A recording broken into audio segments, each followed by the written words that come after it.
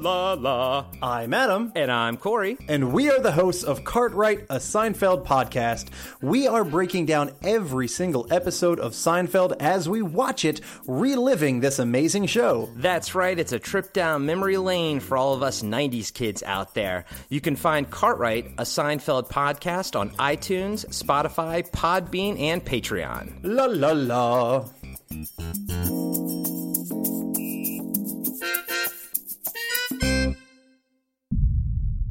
The Blast from Our Past Network.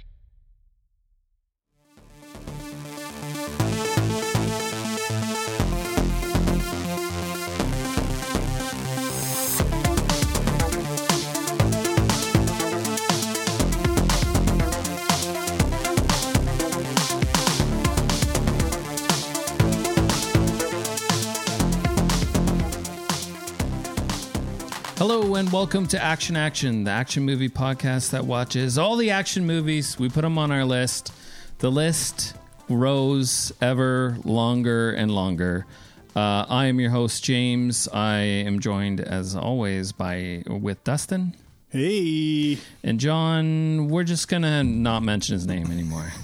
Who's John? I mean, he was here last week. He was here just last week. What did the people want? Him to be on every episode? I know. It's a whack-a-mole, whether he's going to be on or not. We'll see.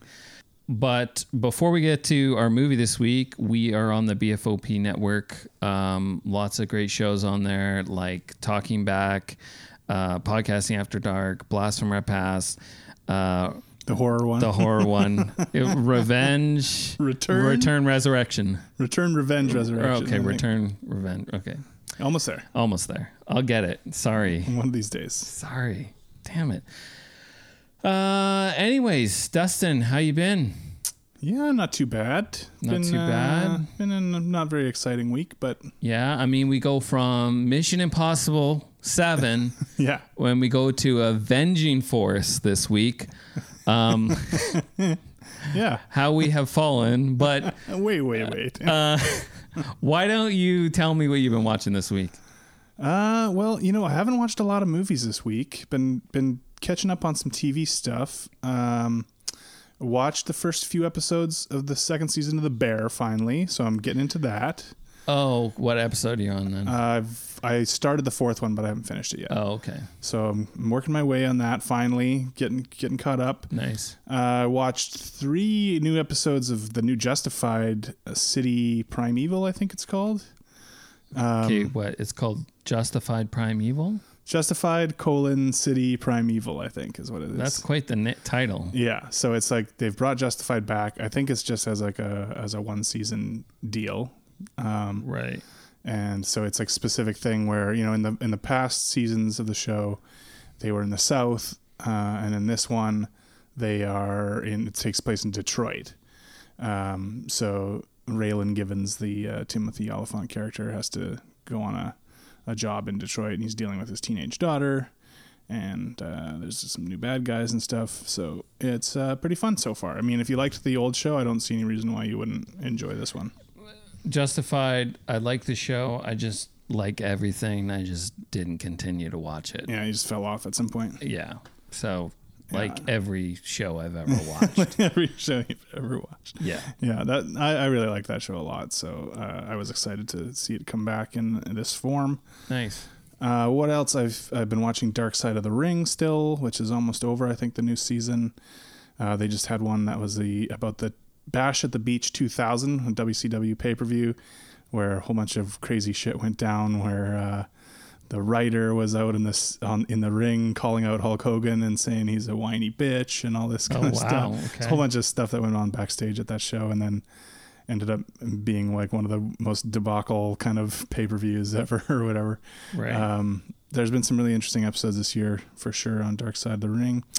And there's a couple other little TV things. Righteous Gemstones been watching too, but I did get out to the theater to see Oppenheimer. Oh, okay. The new Nolan flick. Yeah. Still haven't seen Barbie, so I haven't completed the Barbenheimer duo, but I do want to see Barbie. Yeah, I really liked this movie actually. Did you go with your dad or? I went with my old man. And so, what do you think? He liked it. He did think it was too long because it is fucking 3 hours long. Yeah. Okay. It's very propulsive for a 3-hour movie. It reminded me a lot of Oliver Stone's JFK, which was a movie that I was like really kind of obsessed with as a kid, as a teenager. Right. I even wrote like a paper on it and stuff in high school. I'm pretty sure it was Ted Cruz's dad killed JFK. Yeah. At least that's what Trump says. That's the conclusion that everyone has come to. But yeah, no, it's really good. I thought anyway, much better than his. Like I didn't like Tenet. That was the first movie he put out where I was like, this kind of sucks if you ask me. I liked Dunkirk, but I didn't like love it or anything. I think this is better than both of those at least. Pretty interesting. I can't believe the amount of information he manages to cram into every fucking scene though. Like. It's funny because even when you're watching like the Mission Impossible movie, I had to leave to take a leak at one point because it's like a 2-hour 40-minute movie. And I had to do the same for this movie, but I was like, I don't know when to leave because if I dip out of Mission Impossible, it's like, okay, maybe I'll miss an action beat or some stupid spy talk that doesn't really matter. Right. With this, it was like, there is no good time to leave because you feel like everything that everyone is saying all the time is like important. So, right. So, you know, I just had to finally leave at some point and hope it was not that I was going to miss anything too major, but yeah, I really enjoyed it. So I definitely recommend it. I heard there's like a scene where two people are naked for like 5 minutes. Yeah, there's a scene with Cillian Murphy and Florence Pugh where they're sitting on some chairs in a hotel room nude. Yeah, all I've heard is like, why is that in the movie? Yeah, well, I've heard, you know, I've seen some of that where it's like, I've seen this like kind of prudish, what? Why is there nudity in a movie? Like, what the fuck, Americans? What does this have to do with history? And then I've seen, I think in like a couple countries, they like, in China, I think for sure, they edit it so it's like she's wearing like a dress or a shirt in the scene or something like that. Like, I don't know, they CG'd a shirt onto her or a dress onto her or something. Yeah. So you wouldn't see her boobies, you know, which you don't want to see those boobings tips. That's bad news. Too much. You might jerk off in the theater.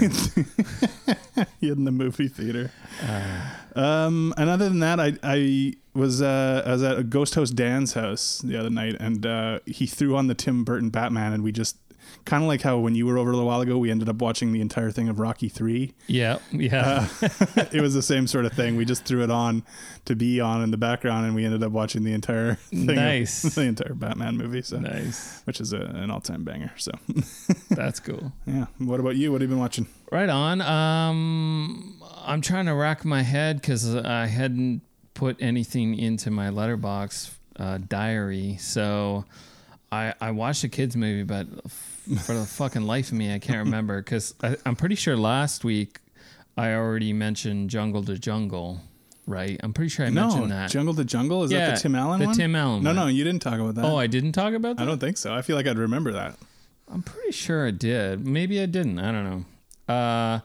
Jungle to Jungle, yeah. Tim Allen. Yeah. He plays the same character. It's like...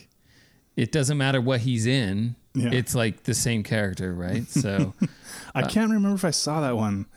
I feel like I did.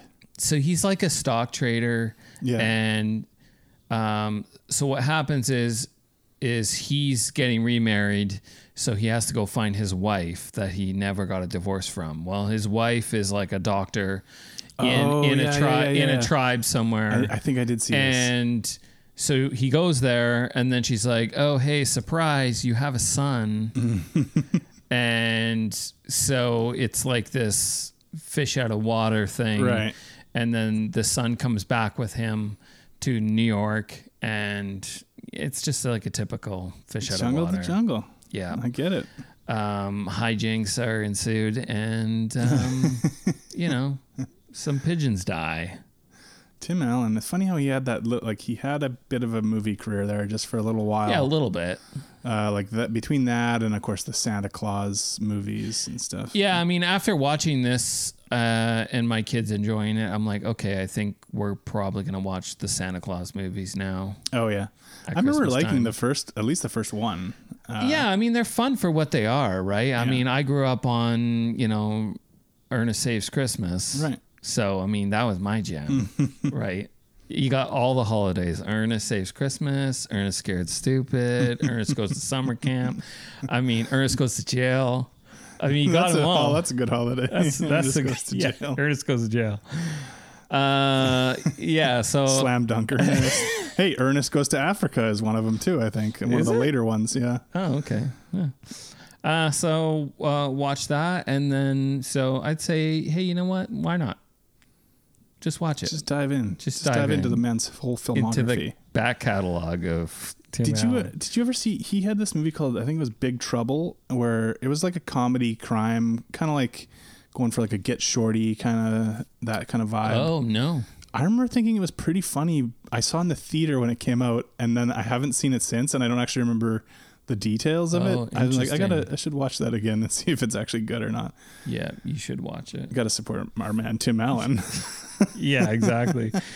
And then my wife and I, we watched a 4-part documentary on. It's called The Secrets of Hillsong. Oh yeah, like the It's Christian about, church. Yeah, Bieber's church. Yeah. So interesting. I didn't really know much about Hillsong. I just knew it was like some hipster preacher guy, right? Like, but it's kind of like the rise and fall of the guy, and then, but then it really dives deep into the whole Hillsong church and like group of churches and how it started, and then, what kind of, are they just considered an evangelical church? Are they like a charismatic thing? It's like a Protestant. No, what is it? Pentecostal. Yeah, okay. It's a Pentecostal, right? So it's some of the more wild stuff. Yeah, it's like speaking in tongues and speaking shit. in tongues. But the thing is, laying on of hands. That kind of the church that was in New York, like Bieber's church. Yeah, fucking Bieber.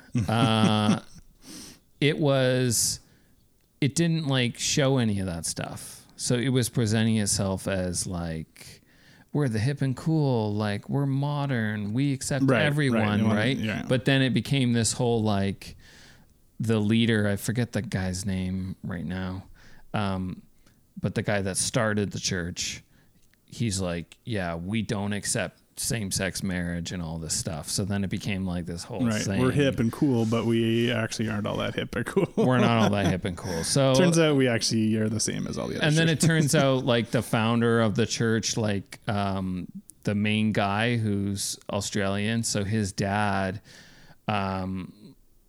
like they came from New Zealand, so they had a church in New Zealand, but there's all these reports and court findings where he actually like sexually abused kids and stuff. The dad of the guy that started it? The dad. So then it goes into this whole thing, the cover up and all this stuff. So, and then the Australian government is like looking into them and starting to actually like try to take them down basically. So, jeez. Yeah. So it's pretty crazy. I mean, there's more, it's kind of like a lot of these things when they're fresh because it came out this year. There's more to come because, he had a court case this year. So he's like right in the middle of it. So it's an ongoing thing. And that's probably why on Disney Plus, it's season 1 and it's only 4 episodes. Let's leave some room. Yeah, exactly. For more. So I watched that. And that's about it. But have you seen Sound of Freedom yet, James? Sound of Freedom? No, I haven't. Have you heard about this movie? No. Oh, man. I shouldn't have even brought it up. Yeah, so it's like a big deal, like indie movie right now that's been making a lot of money. And it stars Jim Caviezel, the guy that was Jesus in the Passion of the Christ movie. Oh, okay. Who is he's like a full-on QAnon dude. Sweet. And so this movie is about like child abductions and all that kind of stuff. He believes in like the adrenochrome. Adrenochrome. I don't think the movie goes into that stuff. Like the movie presents it more. Well, it keeps me young. More grounded. Yeah, it keeps you young and fresh. Yeah. I was wondering. I was going to ask you what your secret is. Adrenochrome and that circumcised dick cream. Oh yeah. That the celebrities rub use. Some of that on yourself. Yeah. I like to rub that penis tip all over my face. Yeah. That's one Fuck, does. you heard it here.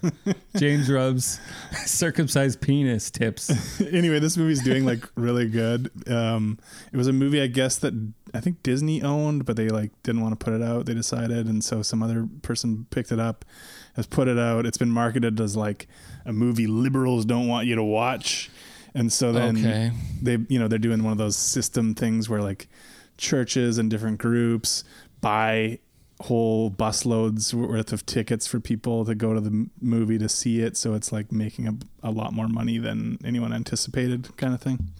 Right. Anyway, so if you're ever on, like, I guess you don't waste your time on Facebook, but I go on there and there's like movie groups, and then so like you'll see, oh, Barbie made blah blah blah money, and then all these people in the comments will be like, you should see Sound of Freedom. It's an amazing, eye-opening experience. That kind of thing. My God. There's just tons of that going on right now. Right. Because that's what we need. Yeah. Cool. No, I haven't. Maybe you can let me know. What I'll like. see it next week. I'll let you know how it is. Gotta throw them some money. I definitely have not heard it. Cool. So that's all I've watched. So you know what? Why don't we get to the movie we watched this week? We watched 1986's Avenging Force. Roll the trailer. It began with a celebration, shattered by brutal violence. Until Michael Dudikoff, star of American Ninja, became the Avenging Force. What happened? I missed. Gentlemen, Captain Matt Hunter, one of the best agents my department ever had. He's the only one who can oppose a deadly brotherhood. They have a hunting club. What? A hunting club. Except they don't hunt animals. They hunt men. Bring them down. Now, in the ultimate form of pure savage combat, they are the hunters. And he is the target. In the final confrontation, the deadliest enemy meets the Avenging Force. Avenging Force. When getting even just isn't enough. All right, so Avenging Force. Dustin, this is your pick. So this is a senator is targeted by the Pentangle. The Pentangle. A right-wing paramilitary group. His pal, former CIA agent and martial artist, tries to help him. The group kidnaps the agent's sister and tries to hunt him down. The most dangerous game style. Yeah. Okay. Why don't you tell me what your relationship with this movie is? Well, this is not a movie I'd ever seen before. And actually, like, even though I did watch a lot of canon movies growing up and stuff, Right. I don't remember this one being around. I don't remember seeing this at the video store or anything. Maybe it was there and I just didn't notice or whatever, or maybe it just happened to not be at my... Like, as a kid, canon was like a big thing. Like, you knew of canon, no, or I you didn't, just happened to... Well, I mean, I would see the canon logo, but I wasn't like being like, I'm renting canon movies. Like, they were just marketing movies that I was interested in, whether it was Bloodsport or American Ninja or whatever. Right. I ended up seeing a lot of their movies just because they were putting out a type of thing that I was interested in watching, right? Yeah. But this isn't one of the ones that I had seen, and I'd been feeling like I was in a canon mood. We hadn't done any canon. I don't think we'd done any canon movies this season, if you will. Really? Yeah, I don't think we have. I think it's been a little while. So Okay. I was just kind of in the mood for some of that kind of goofy B action. I had seen a review of this on Red Letter Media on one of their Best of the Worst episodes that they do, where they just talk about bad movies.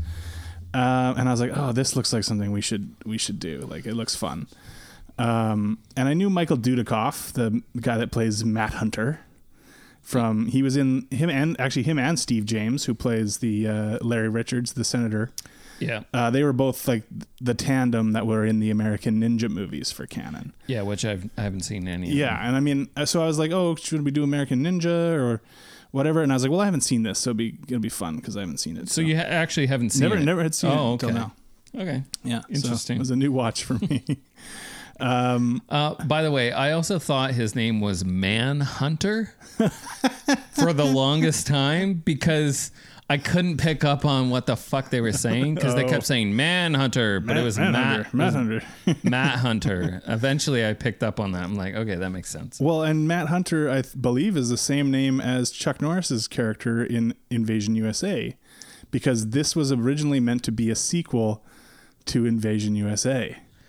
Oh, you know what? It would have been way better with Chuck Norris. You didn't like Dudikoff? He's so pretty.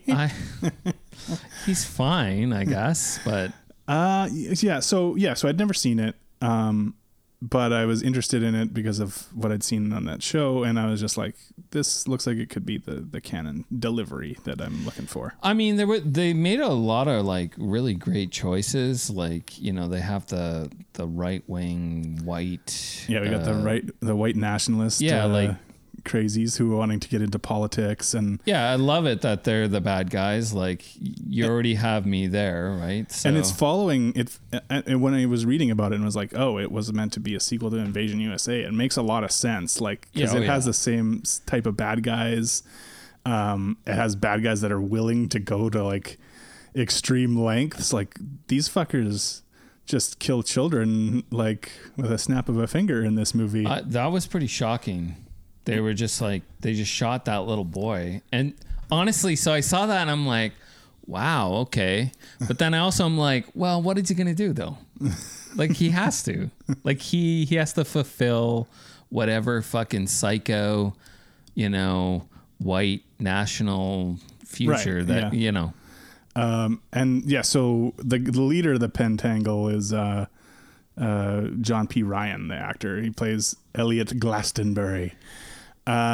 I love this guy as the bad guy. He's got the crazy eyes. He's definitely got the crazy eyes. Like, he seems like he's maybe actually insane. And I've seen him in a bunch of movies, and he's usually a villain. And he's just, I don't know. I thought he was a good bad guy in this. He literally seems like a nutcase. He was good. I mean, that end fight that he has with them, he has like this weird stance. Like it's like his waist is really small, but his like shoulders were really like pointy and like large. But then he's got the crazy eyes that go with it. Yeah. And it was really odd. I liked it, but yeah, I mean, he definitely plays that villain, crazy villain, psychotic character very well. Well, okay, so when the movie opens, and I'm assuming, sorry, you asked me what my experience is. I'm assuming you have not seen this movie before. Never even heard of it. Yeah. Don't even know. So it opens with like the same way that Hard Target opens, with a bunch of dudes hunting a guy. Or a couple guys actually, but in the swamps of Louisiana, which is the same setting as Hard Target. Yeah. So I'm thinking John Woo saw this movie and ripped it the fuck off.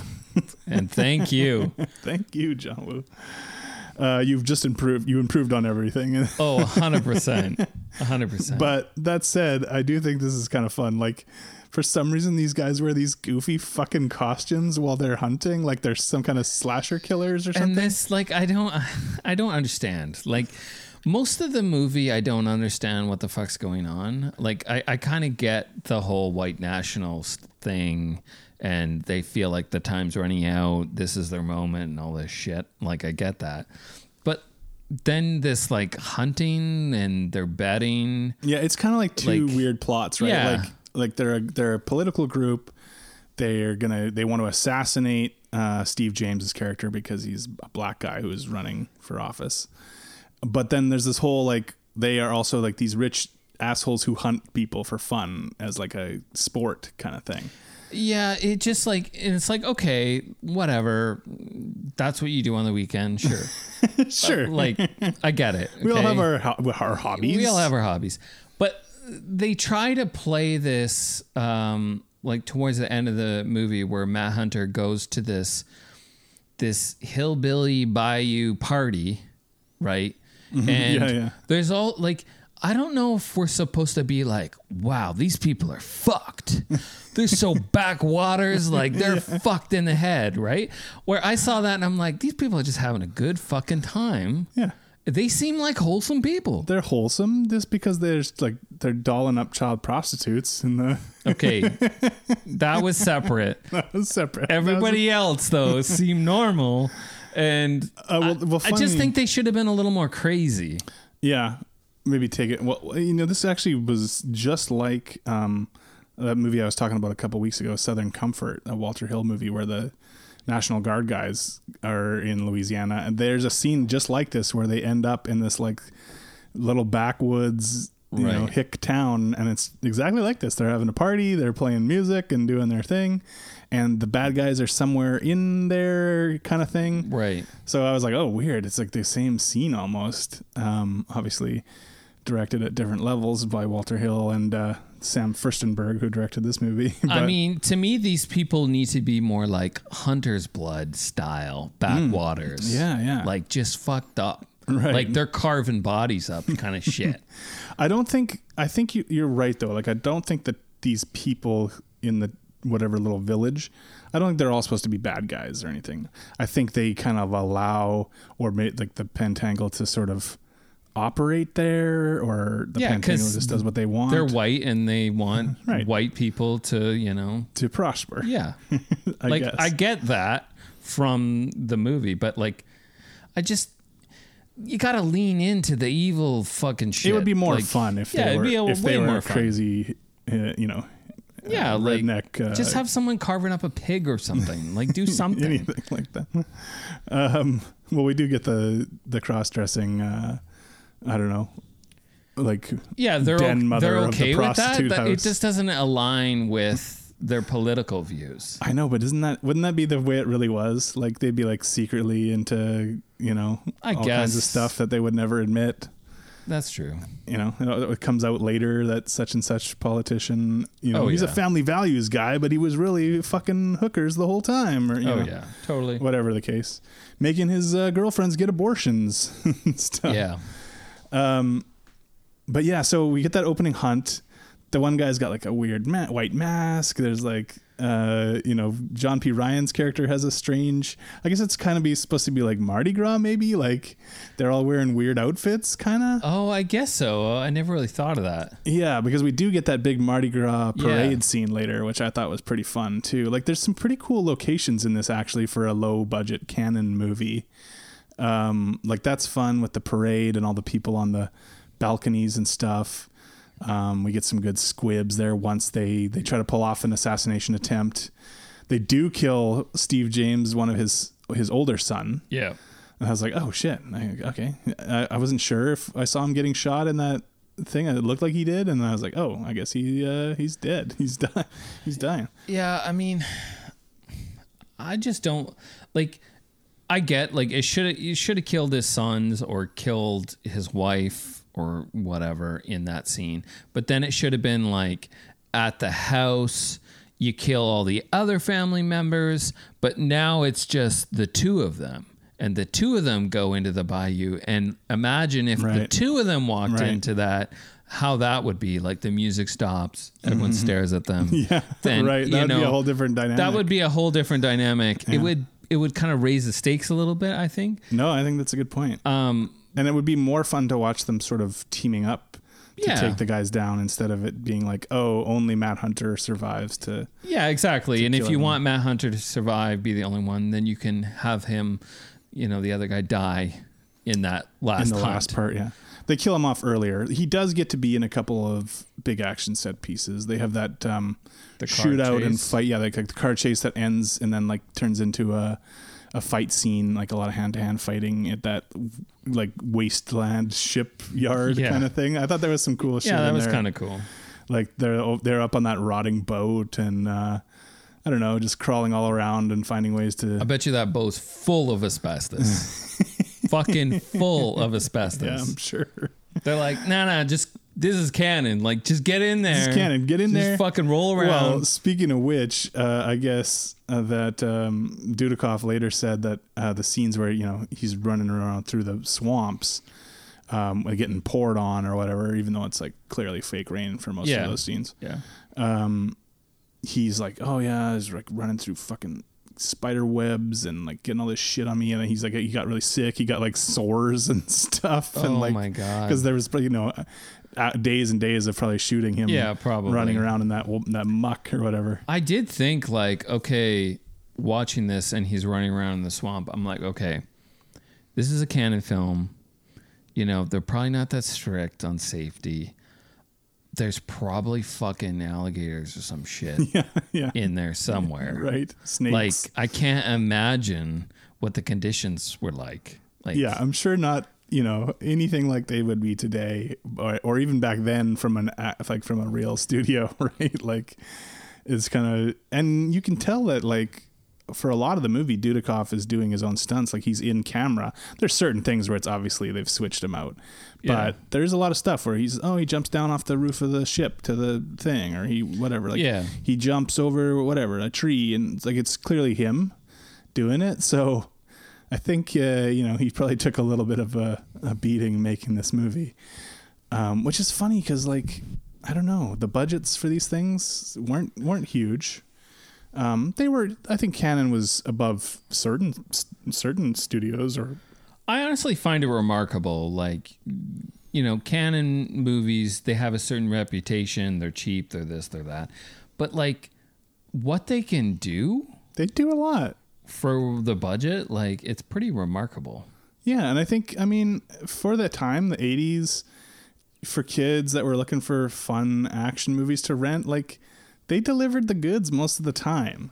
Not always. Sometimes it was awful. And I'm not going to sit here and be like, oh, well, Bloodsport is as good as Die Hard or something like that. But no. It has its own place. So. Right, exactly. Yeah. It's got its own place. So when I watch this, I'm like, this is a Canon movie. And for a Canon movie, I thought it was good. Yeah, right. Most of the action is pretty decent for this kind of thing. You get a clear picture of who's who and who's doing what, the geography of it. The locations were pretty good for the fights and stuff.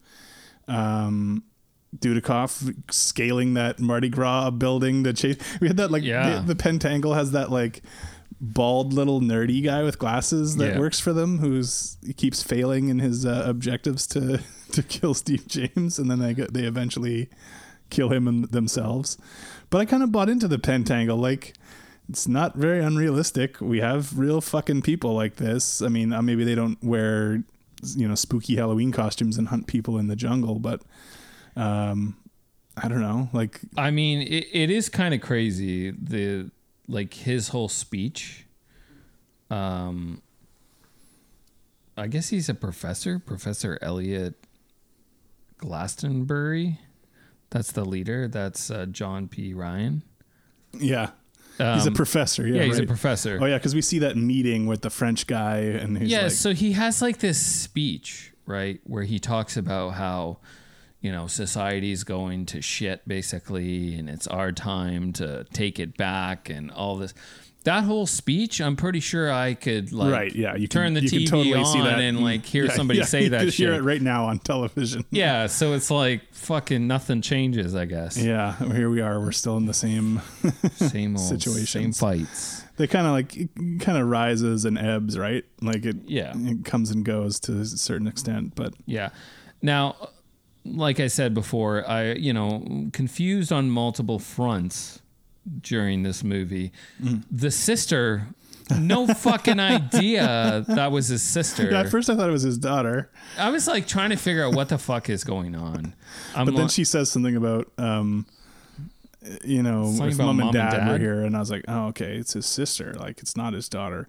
But also, I thought that little girl was fucking hilarious because clearly at the beginning, her dialogue, who's ever speaking, is not actually the little girl. It's been dubbed over. Yeah. Oh yeah, I know. It's a person doing a little girl voice. Oh man, at the beginning, he's riding the horse, right? The horse or a bull. Matt. Yeah. Hey Matt, don't get dirty. It's what the fuck are you talking about? You're going to get all dirty. Yeah, he's a fucking cowboy. Yeah. What do you expect? Go the fuck He's inside. a cowboy in the swamps of Louisiana, all those cowboys. Yeah, like a typical cowboy. Every time she spoke, I started laughing through like the whole movie because it's so obviously not her voice like that's being spoken. And sure enough, I looked it up, and yeah, somebody for whatever reason, I guess they didn't like her actual voice, so they dubbed her over with someone doing a little girl voice. Oh man, that must have been so crushing to that I'm girl. sure it was. They're like, sorry, your voice sucks. Your voice. We like what you do with the acting part, but we're just like gonna get James voice. Earl Jones in here to do a little girl voice. Oh fuck. Hey Matt, don't get dirty. Every time she says anything in the movie, I just started laughing. Fuck.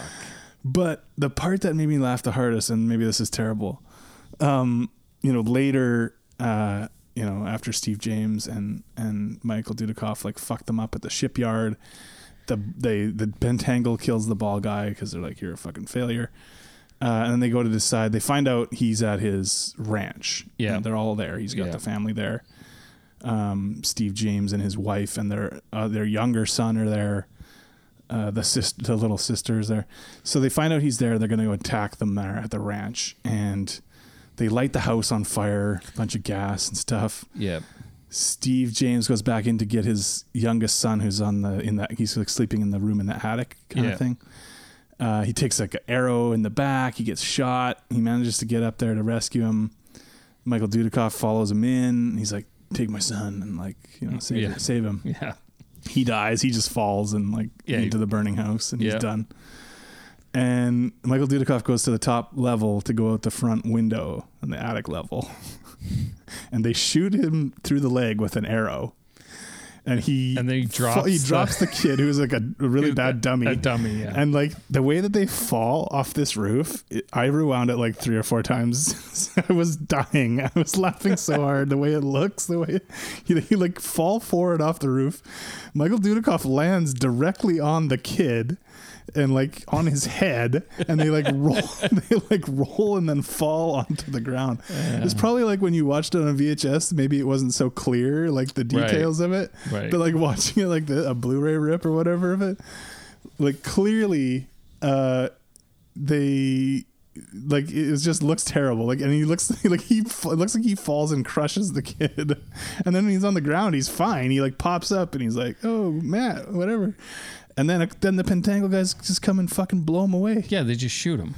And they also kill the wife, right? Like they shoot the wife character. Yeah, I know.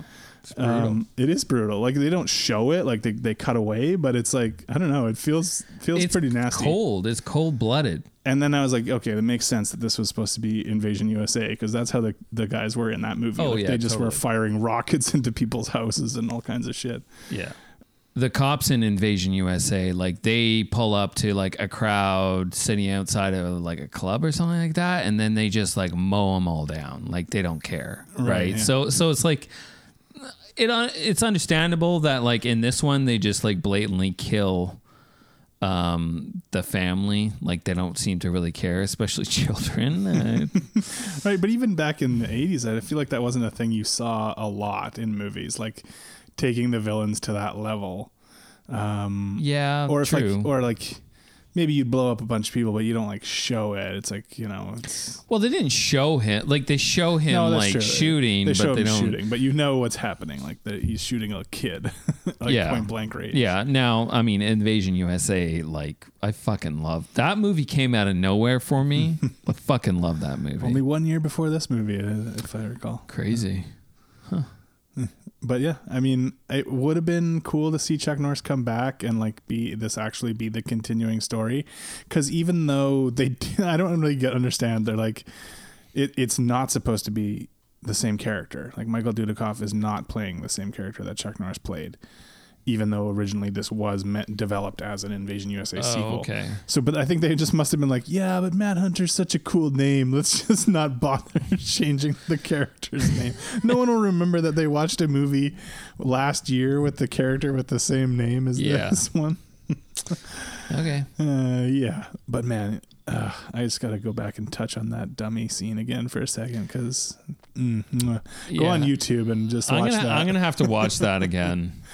I did laugh when the dummy, it's like... It's so obvious. It's so obvious it's a dummy, so it's kind of funny, but I didn't realize he falls on his head. Yeah.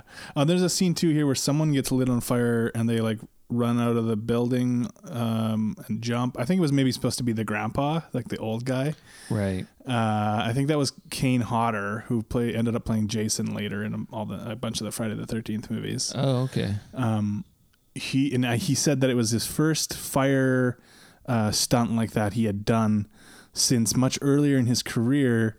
Someone was interviewing him about being a stuntman, and he did like one of those fire things for them, like you light yourself on fire. Yeah. And he ended up like getting a whole bunch of 3rd degree and 2nd degree burns all over his body. Oh my God. Like it went wrong. So, but here he is doing a fire stunt in this film. Can you imagine being like, all right, let's do it again. Like, let's go back for some more of that. I guess. Like, you're like, yeah, I can. I mean, I just can't imagine like stunt performers, like, you know, I really appreciate them because it makes it look real because they're actually doing it.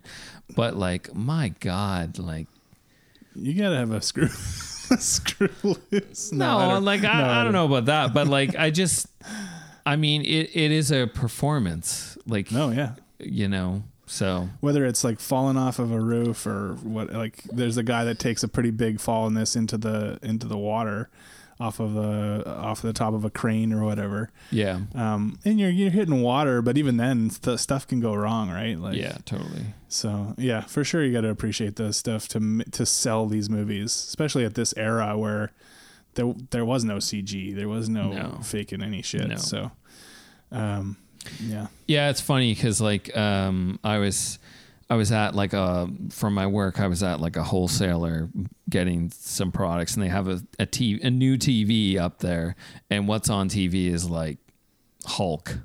Yeah. The Hulk movie. And it's all CGI. Right. Like everything. Mm-hmm. They want you to see how good that CG looks on the new TV. Yeah. But this is like the old Hulk movie, right? Right. Like this is like the early 2000s one? Yeah. And it's definitely, you can tell. It's aged? Yeah. It hasn't aged well, let's say. I remember at the time it was pretty good when it came out, like those effects.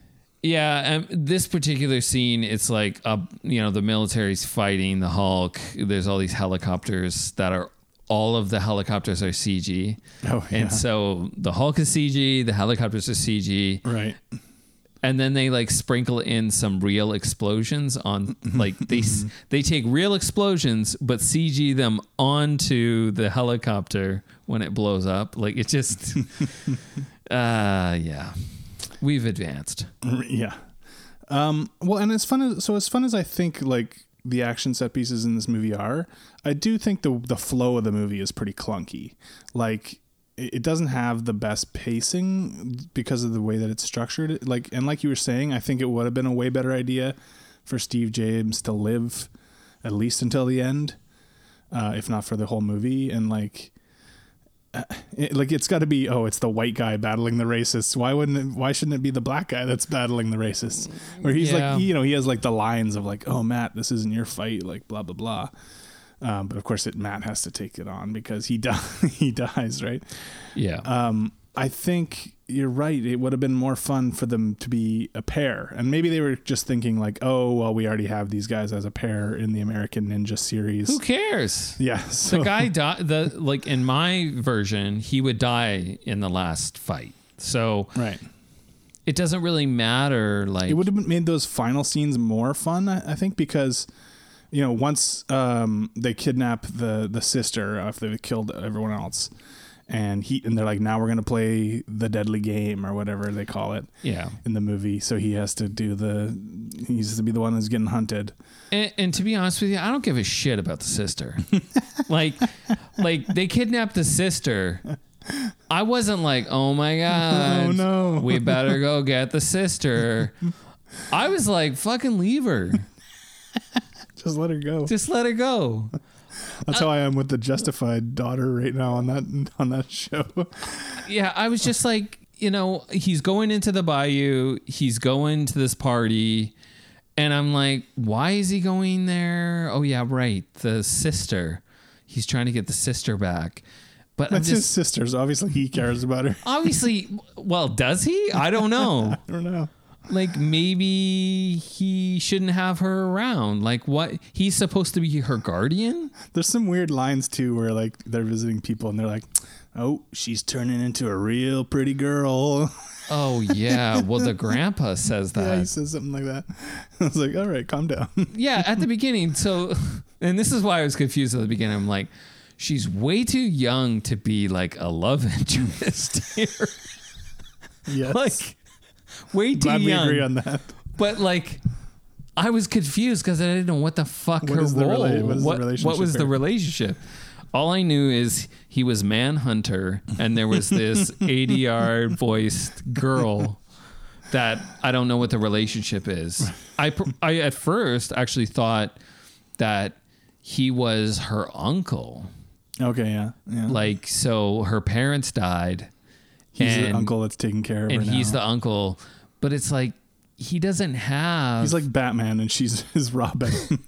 But well, and that's the thing. Like he doesn't have any kind of like fatherly sense to him. No, at all, right? But he's supposed to be the caregiver for her. well, I mean, yeah, I don't know, but because he just leaves her with whoever, like the family members, and is like, all right, I got to go fight these white nationalists. You stay here, kind of thing. He doesn't seem. I mean, that's just a canon. It's just a canon movie. I mean, just It's send a her to a canon movie, boarding okay? school. You know what I mean? Yeah. Send her to a boarding school Get or her something. out of here. Don't you want to hear that ADR voice though, James, throughout the film? Well, yeah, I guess so. I mean, Well, and what was the point of kidnapping her? Because he just goes to that little backwoods town, like we talked about earlier, finds her getting dolled up to be a prostitute, and just like takes her back. And then he goes into the jungles and they start hunting him like their game. So why did they I guess they just kidnapped her to make him come to them in the first place? because they want to play the most deadliest But game. he just seems like if they were just like, hey, we want to play this fucking game with you. You see who's the best. He would have just done it anyway because he would have wanted to kill them, right? Yeah, they could have said like, "Hey, we're having a little bit of a party. Why don't you come find us?" Basically, and then he just Then shows they just start up, playing the game with him. and then they play the game. They put on their weird fucking put on their sex gimp masks and stuff, and then they hunt him in the jungle. I mean, it Or would the have been swamp. hilarious if one of them had like a ball gag or something. Well, the one guy has a mask that's like that. He just doesn't have that element of it. Yeah, He looks like Machine from 8mm, if anyone's Right. seen that. right. Yeah, so they've all got their own little costume. They start hunting him in the swamps. He takes them out one by one, but this would have been better if it was like divide and conquer. If he was fighting one guy, Steve James was fighting another guy at the same time. 100%. We would have got some of that Steve James kung fu, Right. like just some of the more fun stuff. I don't know, because instead he gets his ass kicked by each one of these guys. Like he really goes through the ringer. He eventually beats them, almost by accident in some of the fights, and then he moves on to the next one. But like he gets worked over, even by like the guys you think, oh, this is the early one. It'll be an easy one. The first Yeah. one, no, first one's not easy. First guy beats the shit out of him. He manages to monkey flip him onto like a tree stick stump. or something. Yeah, stump. Yeah, I mean, I don't know. I wasn't even that impressed with these fights at the end. I'm like, I this thought they were is it. fine for this kind of thing. But this is supposed to be the climax. This is supposed to be the fucking Well, the best. climax is at the mansion, right? That fight you talked about with him and John P. Ryan. Yeah, I guess so. But I was thinking this was going to be the climax, like, because it seems like this is what it's all been working to, is the deadly game thing. Yeah. Yeah, I don't know. I think, like, for me, I know what kind of action I'm going to get delivered from this type of movie, from a canon movie. So, like, I was fine with it. Is it the most exciting stuff? No. Is it the best choreographed stuff ever? Not by any means. But I don't think it's bad. I think it's pretty reasonable for this level of thing. They could have been a little more inventive, I feel like, with some of the ways that he won a couple of these fights, just to make it seem more... Like, one of them, he just, like, wrestles a knife out of the guy's hand and then stabs him, and it seems pretty anticlimactic, right? It's a very large knife. It is, but it's like, okay.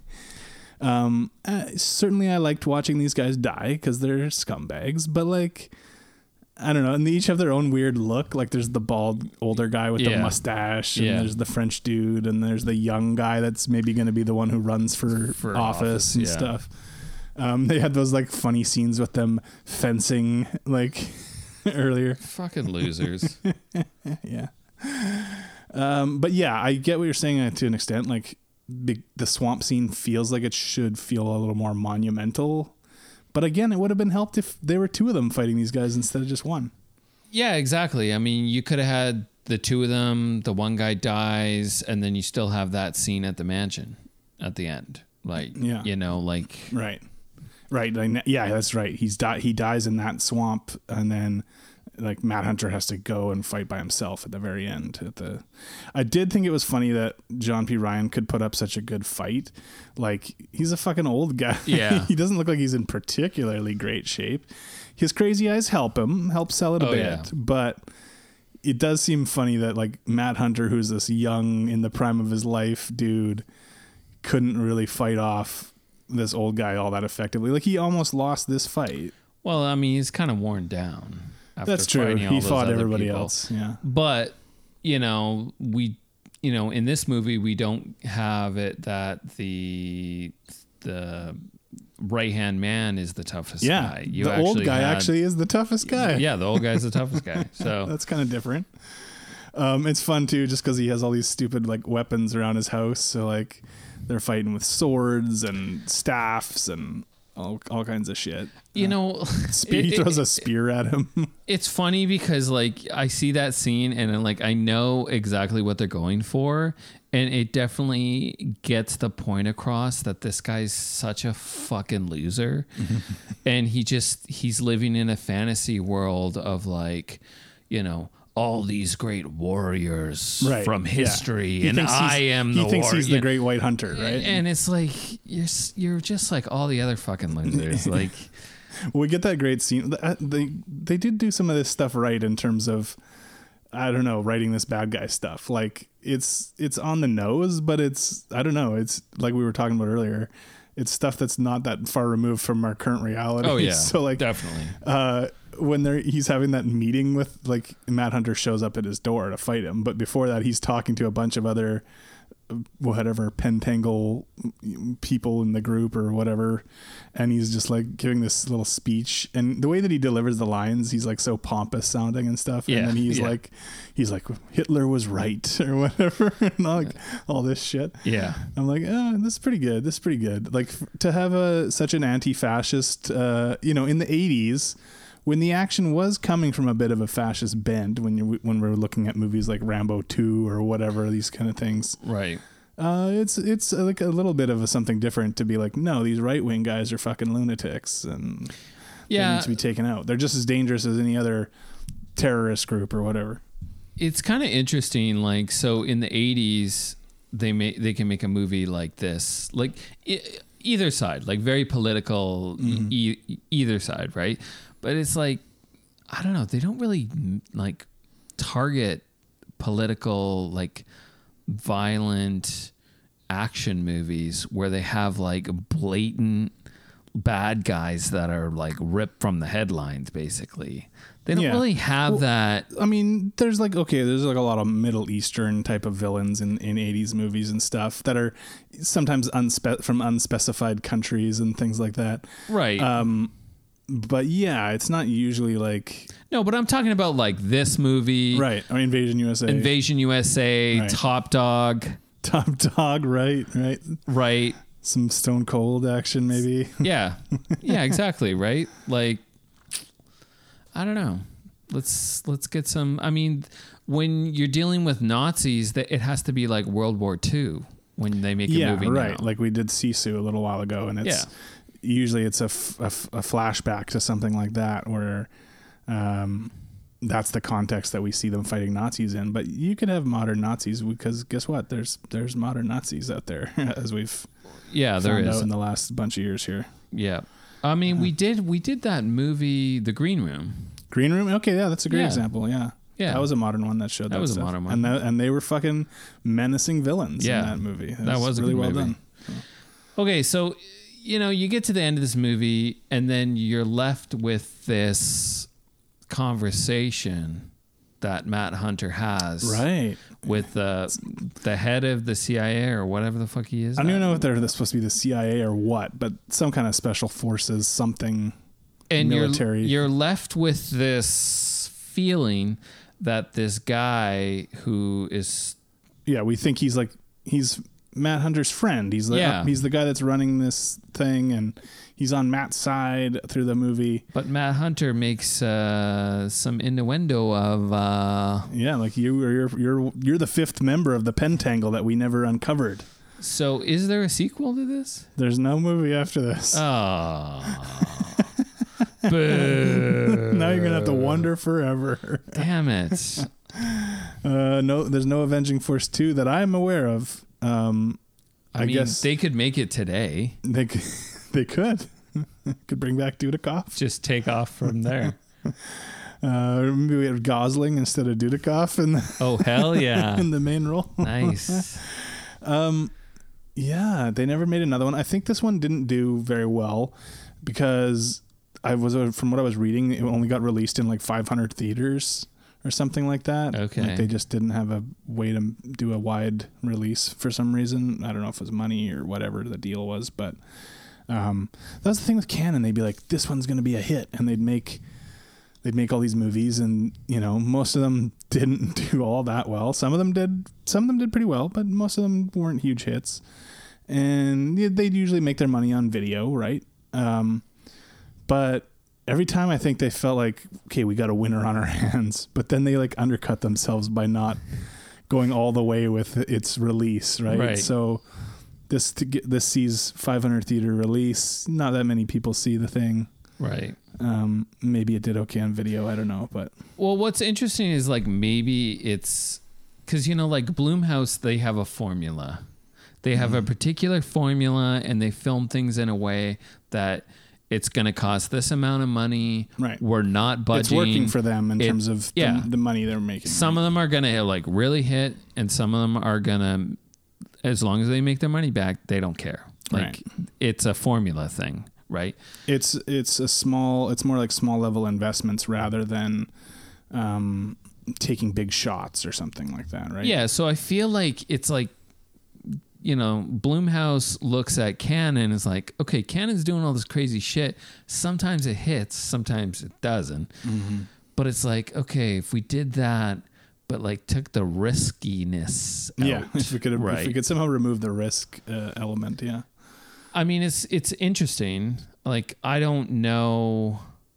Like, I don't pay attention to all these direct to streaming movies because there's so fucking many of them. Yeah. Like I don't know what studios I couldn't name any of them. Well, that's because if you put any of these movies on, there's like, first of all, it'll be like a such and such production and it'll be like 6 different. Yeah. I'm like, who, and you'll be like, I don't remember ever seeing that before. It's just not the same as the old days. Like the old days, you had your major studios, and then you had Orion and Carolco and new, like all the Roger Corman ones, New Media and all this stuff, or Vestron and stuff, and it's just not like that anymore. Now it's just all these little rinky-dink. Everyone's got their own production company. Yeah, exactly. Everyone's got their own little production company, and that's what you're seeing. But yeah, it's just, I watch movies like this. I watch Canon movies, and I just think, are we ever going to see something like this again? Like none of these, like I don't think. It'd be cool if there was a Blumhouse that focused on action. Yeah, it would be cool. Or sci-fi or whatever, something like that, right? Yeah. Yeah, I just don't think there's something out there that does that. No, and I think horror has shown that it's a safe sort of bet for them. Because horror is usually cheap to make. And horror is cheap to make, and it often still does pretty good numbers, even if they're not going to rival Barbie, but they're going to, like you said, make more than they cost to make the movie. Yeah, there's going to be enough people that go to consistently see them that you're going to return on your investment. So I don't know if it's true for other genres or not. I just need lots of money so I can make some movies. That's what I need. Yeah. That would be great. Listeners out there, contact me. Give me your money. We're gonna up the Patreon. Yeah, we're gonna up the. You feel like giving us $10,000 to make a film? Yeah. We're gonna have a $25 million pledge. See, we'll let you know if we hit that goal. Yeah, I mean, I don't know. Do you have anything more? I don't think so. I think this is to me. I thought it was decently fun. It delivered what I expected it to, more or less. I did enjoy the villains were a little crazier in this than in most of these kind of movies. I think, if you like canon movies, you'll probably have fun with this. You're in that mood, that kind of mood. You're gonna, and yet for some reason, you like me, you hadn't seen this one. I think it's worth checking out. Yeah. Is it an all-time action classic? No, but yeah, I mean, I felt it was a little bit long. It dragged a little bit. There was kind of some useless scenes in there that you probably could have cut. Matt. I think if I was to watch it maybe again or a couple times, like I might get some enjoyment out of the silliness of. Well, here, I did think you'd be into it on the same level as an Invasion USA. Maybe I don't think it's as nutty as Invasion USA. Like I feel like it's a little more restrained than that. But it has some of the same vibes. Yeah, the thing about Invasion USA though was just how far these guys would go, like cold-blooded. Yeah. Like it was like I'm fucking sitting up straight, being like, "What? These guys just did what now? They did what?" So I'm like, okay, I like it. They're taking it an extra step that you normally don't see in a movie, right? So, but I don't know. This movie, yeah. I didn't know anything about it. I didn't watch a trailer for it. I just started watching it, so I didn't know what to expect. I don't know. Maybe I need to watch more canon movies, and then I would appreciate it more. I don't really know. Well, there's still a lot of canon movies I'd like to do at some point. Like Death Wish 3 was high on my list for canon stuff to do. Right. That's one of my very favorite canon movies. Revenge of the Ninja and Ninja 3 are both really fun. So there's stuff out there we'll have to get to, but I guess we should get to our ratings. Yeah. So you want to go first? Yeah. So my reaction was a 6, and my overall score ends up being a 6 as well. Yeah, I had fun. I don't think it's amazing, but I think if you're in the right kind of mood, you're in that canon mood, it'll do the job. Yeah, and I wasn't too impressed. It was like very mid. I have all 5s except for pacing was a 4, so I end up with 4.8. All right. Not great. Sorry, Dustin. I'm a little disappointed. I'm letting you down. So that's an overall score of 5.4. So let's see where that ends up. So 5.4. That's a pretty fair sized tie. So at 145, we have Roadhouse, Hologram Man, Bad Boys 2, wow, The Wraith, Tomorrow War, and Avengement. Oh, yeah. Okay. Well, I mean, for me, it's obvious right off the bat. And I think it goes after The Wraith and before Tomorrow War. Yeah, I agree with you. The Wraith is really fun as well and has a lot of those just 80s tropes that are fun to watch. Yeah. And it's also just a weird fucking movie. I can't put it ahead of, Bad Boys 2. What else did you say was at the front there? So it's Roadhouse, Hologram Man. No fucking way is it better than Roadhouse or Hologram Man. Hologram Man, yeah. Bad Boys 2, I mean, I don't know. I wasn't impressed with any of the Bad Boys, really. I think Bad Boys 1 was like, I was like, yeah, okay. I kind of like 2. I mean, it's too long. That's the one where like they fuck like us, right? That's Bad Boys 2? Yeah. The rats fucking? Yeah, the rats. That's all I remember. Isn't there like some like white supremacist shit at the beginning in the like bayou? Yeah, that's right. Yeah. Again, in the right. In the Florida bayou. The Florida bayou. Okay, so that is then new number 149. I can live with that. Top 150. Oh, Michael Dudikoff. I mean, eventually we will have to check out at least the first American Ninja. Those were ones I really thought were so great as a kid. I'm sure they're not. Like, ninjas were such a hot thing in the 80s. And so anything with ninja, I was like, yeah, fuck yeah. Yeah. But I remember renting those with my buddy for sleepovers and stuff. American Ninja. I haven't seen any of them. So I look forward to it. You're damn right you do. Well, thank you everyone for listening, sticking out till the end of this episode. Yeah, you can catch us on Instagram at Action Podcast. You can chat up Dustin. You can see what Dustin's watching and what is going to be coming out in the next weeks. You can also find us on Letterboxd at Action, and that's where our list is. And it's like 200 something movies. I don't fucking know. I don't keep track of this shit. Check out the Patreon. Thanks again to all the Patreon supporters. Check out the Patreon. Definitely appreciate all the support we get from the Patreons. And if you go to the top tier, make us pick a movie, force us to watch. I don't know, whatever you choose. This reminds me, I got to get a hold of Tyler and see what his pick is going to be. But okay, cool. So thanks for listening, and we'll see you next week.